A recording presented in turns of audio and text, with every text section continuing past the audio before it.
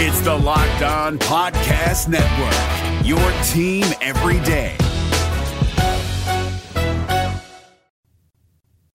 What is up, everybody? Welcome into Locked On Tigers. I'm your host, Chris Castellani. By the time you're listening to this, it will be Friday, November 6th. Today's show will be a mailbag show primarily, though there is some news to talk about that Bob Nightingale reported regarding the Cleveland Indians and Francisco Lindor. I'm going to sink my teeth into that because it's big news. It affects the Tigers. It affects all of baseball. This has been a weird week to do shows. I mean, outside of the personal stuff that I've been pretty open about, mental health struggles, it's been a strange week because I get paid here to talk about baseball and to talk about the Detroit Tigers, and I enjoy doing what I do, but I would be lying to you right now if I told you that that was the number one thing on my mind. There have been much bigger things on my mind this week regarding this election, the state of this country. It's stuff that is very important to me.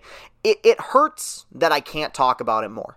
It hurts that I can't express my opinion more because I am pigeonholed into the position that I'm in, which is the Tigers guy, the sports guy, the guy who makes his little Twitter videos. I want to talk about things that are so much more important to that than that, and I probably will never be able to do that because a couple years ago I yelled about the Tigers in my car, and that's what I became known for. I guess you reap what you sow in that aspect. But either way, that's just me venting a little bit. I still do enjoy doing this quite a bit, and I look forward to talking about what we're going to talk about today and answering your questions. But first, I am going to start off with the news that, yes, Bob Nightingale reported. I know many people like to joke about Nightingale. He's wrong pretty much all the time, and his tweets are riddled constantly with typing errors and misspellings, but I think he's probably right about this one, and that's that the Cleveland Indians came out yesterday and said that they intend to trade Francisco Lindor during this offseason. This is not a surprise. Many people saw this coming.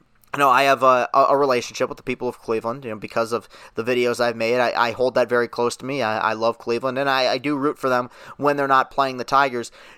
I think them announcing that they're going to trade him is not necessarily what hurts the fan base the most, though I understand the frustration for sure, because Cleveland, Ohio is a major sports market, right? The fact that their owners, who are incredibly rich, are not willing to dish out the money to extend a guy like Francisco Lindor or Jose Ramirez, I'm sure that's devastating for them, and I completely understand that. But I think for the most part, that stuff happens in baseball. You saw that with the Tigers. In 2017, they said they were going to trade Verlander and JD Martinez and Upton and Kinsler, and I never had a problem with that. What I had a problem with was the returns they got back for those guys. That's what bothered me. But you see this with a lot of baseball teams. They go through a period of great success, and then after a while, they start to, the window closes and you have to decide to make some moves. I think that's what the Indians are doing right now. It is what the Indians are doing right now. I think why that fan base is so distraught right now is not that they're trading him necessarily, though I'm sure that does hurt, and they definitely do have the money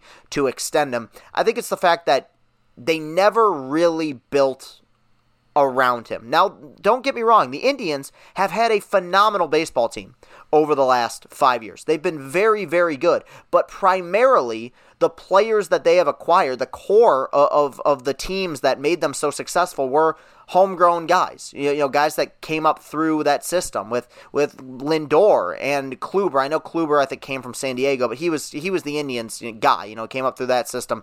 Carrasco, Ramirez, Brantley when he was there. I mean, so many great players. And yeah, they made trades for Andrew Miller. They were so close in 2016. I mean, they were closer than any team can possibly be without actually winning a World Series. And yet, after that, all they did over the next 3 years was sign Edwin Encarnacion, who they would later trade. Everything else was, kind of, short-term trades. They got Carlos Santana back, another guy who came up through the system with them. I think the fan base there has been so frustrated by the cheapness of their ownership, and I completely understand why. I almost more than anyone turned my nose up at this 60-game season and talking about how, the results of this season didn't mean a whole lot to me. It was hard to gauge, how much a player may have struggled or succeeded because of the small sample size. But you do wonder if the Indians would have been more inclined to go for it in 2021 if they would have made a deeper run in 2020, because a lot of things went right for them this year. I even said that. I said teams that either don't have the budget or are just small market teams are going to have an opportunity here to make deep runs in the postseason. That's exactly what we saw with the Tampa Bay Rays this year. And we went into this postseason, we said, all right, you know what, the Indians, with this rotation, a team were to catch these guys with their best stuff in a series or over several series, this is a team that could make a deep run, maybe even make it to and win a World Series. Bieber got absolutely crushed in Game 1. Brad Hand blew the save in Game 2 when their season was over. And I think in that moment, everyone kind of unanimously agreed for the time being, the Cleveland Indians window has officially closed. Now, it can open back up here pretty soon because as cheap as their ownership is, their front office is phenomenal. I mean, they make great trades and they develop talent really well. They do a lot of things right, but Francisco Lindor seems to be on the trading block right now, pretty much symbolically ending what was a really impressive string there for the Cleveland Indians. Now, maybe they'll be all right next year, but after that, they might go through a year or two where they're, where they have to take it on the chin. And you know what? As much as I love Cleveland, I'm okay with that because they forced us Tigers fans to take it on the chin for a long time. Now on to the mailbag. I got a few mailbag questions in today. I'm probably going to answer about 3 of them. I got one about the draft. I'm going to be open with you guys. I haven't really thought about the draft that much this year, to be honest with you. I mean, we'll get there.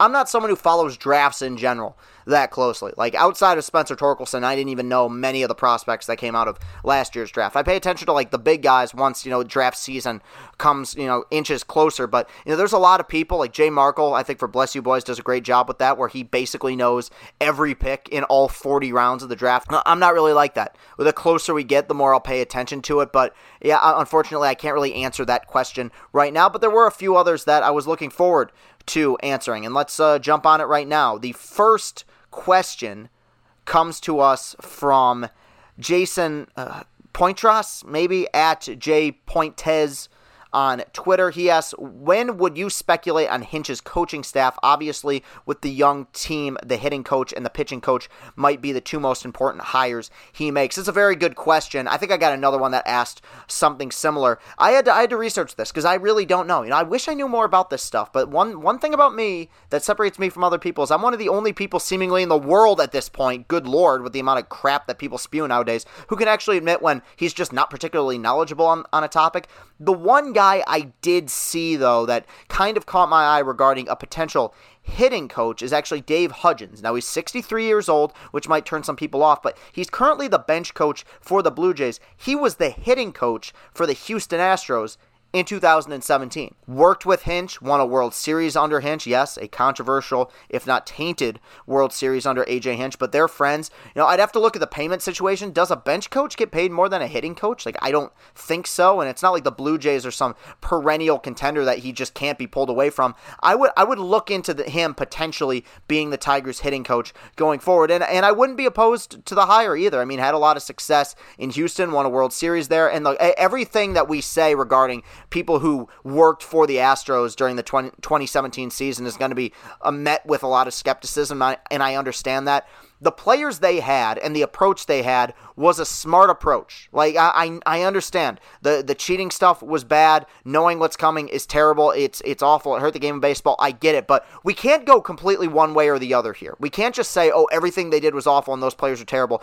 You need to have talent to hit a baseball, even if you know what's coming. And the approach those guys had, the fact that, yes, the strikeout numbers were way down, but even if you just say the strikeout numbers were solely down because of the cheating, they remained down. The Houston Astros over the last several years went from, in 2015, being a team that struck out all the time to a team that did not strike out much at all and yet still hit for average and yet still hit for power. And Dave Hudgens, as their hitting coach in 2017, was one of the reasons for that. I would look to him potentially being a guy that the Tigers will hire as their hitting coach going forward. That was just the first one that I saw.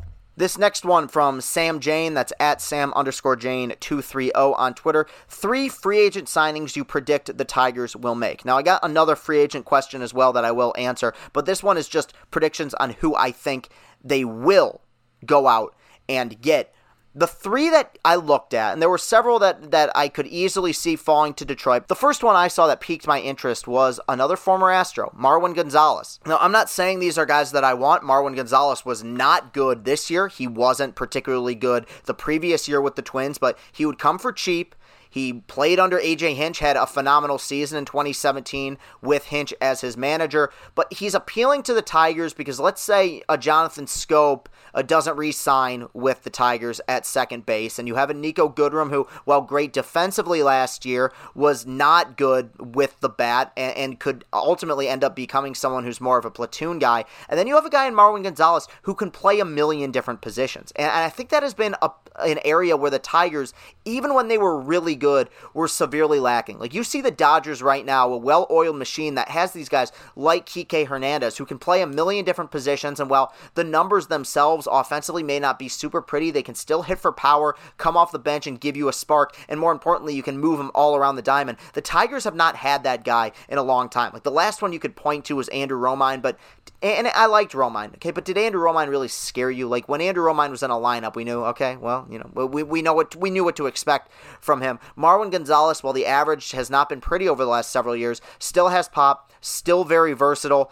and I think is a guy, because of his age, probably won't be someone who's going to get a multi-year deal from any team. I could see him potentially being a guy that the Tigers look to. Another one at first base, it would be very easy for me to say, oh, I think they re-signed Schoop. Oh, I think they re-signed Cron. I mentioned this guy earlier when talking about the Indians.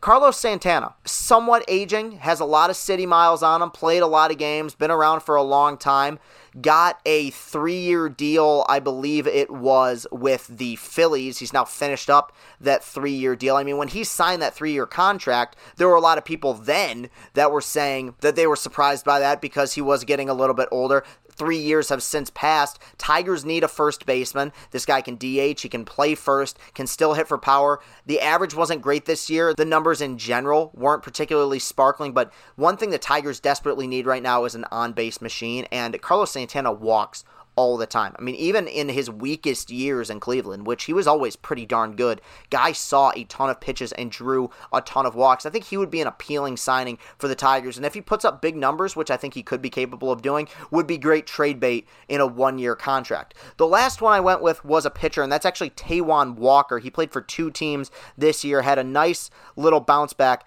I could see the Tigers picking him up because one mistake I think they've made over the last several years is they've signed several free agent pitchers, whether it be Francisco Liriano or Ivan Nova or Matt Moore, and a lot of them have either not been very good or gotten injured. Taijuan Walker was a guy who was really highly touted when he was coming up through the Mariners system. Never quite developed into the pitcher a lot of people expected him to be, mainly because of injuries, but had a nice little bounce back season last year in 11 starts, 4-3 with a 2.70 ERA. What makes him appealing to me is that teams will not dish out the money to pay him, I think, for a multi-year deal because they need a bigger sample size. I mean, this is a guy who had pitched in 4 games over the previous 2 seasons, so I don't think anyone's going to give him like a 3, 4, 5-year deal. But at age 28, I could see the Tigers giving him a 1-year deal if he pitches some good baseball again. Could be a guy who gets traded for some solid prospects at the deadline. And look, I said I'm done with tanking. I want them to be good. I want them to make an attempt to be good. But we also need to be realistic here. This team will probably be sellers at next year's deadline as well. The roster is still not very good. And if you can snag a Taijuan Walker who gives you some good innings in the first half of next season, flip him for prospects, hey, that's not a bad signing, in my opinion.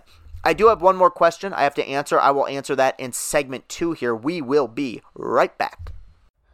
The improved Built Bar is even more deliciouser. 18 amazing flavors, 6 new flavors, 12 other original flavors. Bars are covered in 100% chocolate, soft and easy to chew, and Built Bars are healthy. Built Bar is great for the health-conscientious guy or girl. You can lose or maintain weight while indulging in a delicious treat. Bars are low-calorie, low-sugar, high-protein, high-fiber, great for the keto diet. Go to BuiltBar.com and use the promo code LOCKEDON, and you'll get $10 off your next order. Use promo code LOCKEDON for $10 off at BuiltBar.com. And we're back. Thank you very much to everyone for tuning in. Last segment of the week and answering one more question on this mailbag show. The final question comes to us from Nick Morgenstern. I've been getting a lot of long names today. I'm practically illiterate. I apologize. At NickWin19 on Twitter. He asks, who do you think would be the best free agents the Tigers could make this offseason? I think he means which free agent signings could the Tigers have this offseason that you believe would be the best. I said in the last segment who I think they will get. who I want them to get. And, it would be easy. I want him to go get Trevor Bauer. I want him to go get George Springer. And while Springer has more of a 0% chance now, which is what he had before the Tigers hired Hinch, him going back to play for his former manager could be an appealing thing. I don't think the Tigers are ready to dish out that kind of money. And in a way, I understand that. I mean, we'd all love to see it. The guy I've been touting for a long time now has been JT Realmuto. I know Realmuto is a pipe dream, and the odds of him coming to Detroit are slim, but it would just be a perfect match. One of the best game callers in the sport, behind the plate, helping these young arms find their footing at the major league level. I'd love to see it. Now, it won't happen for a couple reasons. One, again, the Tigers are cheap. I think Ilitch is cheap, at least for the time being, has remained pretty darn cheap. I don't see them dishing out the cash to sign JT Realmuto, even though a lot of people are afraid to see the Tigers dip their toes into the pond. I don't think he'd cost that much. They have more money than God. I would love to see them dish out the money for him, but ultimately, I think JT Realmuto is a real competitor. You saw at points in Philadelphia him kind of, and even in Miami, express his discontent with some of his team's performance in the past. The last place that a guy like that, who's only played for losing teams his entire career, is going to want to go would be a Detroit. This was a podcast I did a couple months ago where I said, look, dump truck full of gold ought to do it. Maybe they can snag him. Maybe they can find a way to get JT Realmuto to Detroit. I have serious doubts about that, though, right now. But that to me is the top one. I'm sure I'm a broken record at this point, but I'll say it again. I believe in a lot of the prospects that are coming up through the system here or saw the major league level this year, like Casey Mize and Tarek Skubal. It is the organization's job to put them in position to succeed. I think that one thing that helped Verlander a ton when he was coming up through the system and got to the major league level was the fact that he had a great game caller in Pudge Rodriguez helping him out through his first couple seasons. I mean, you saw that in 2008 when Pudge was really starting to decline both offensively and defensively. Verlander took a massive step back. It wasn't until 2009 where he kind of ascended to being the legit ace that he seemed like he was going to be in his first 2 years in the league. The string of catchers that we've seen in Detroit over the last several years wouldn't help Jacob deGrom.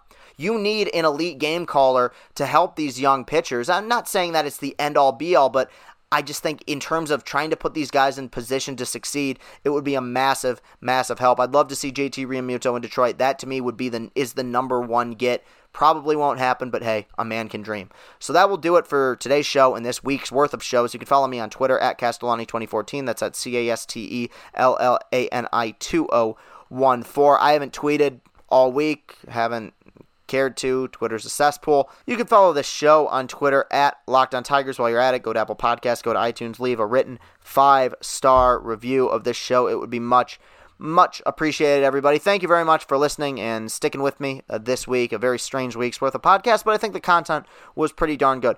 I will be back here on Monday recapping some more news. We'll figure out stuff to talk about. We always do. Have a great weekend, everybody. Thank you very much for listening, and go Tigers. Hey, Prime members, you can listen to this Locked On podcast ad-free on Amazon Music. Download the Amazon Music app today.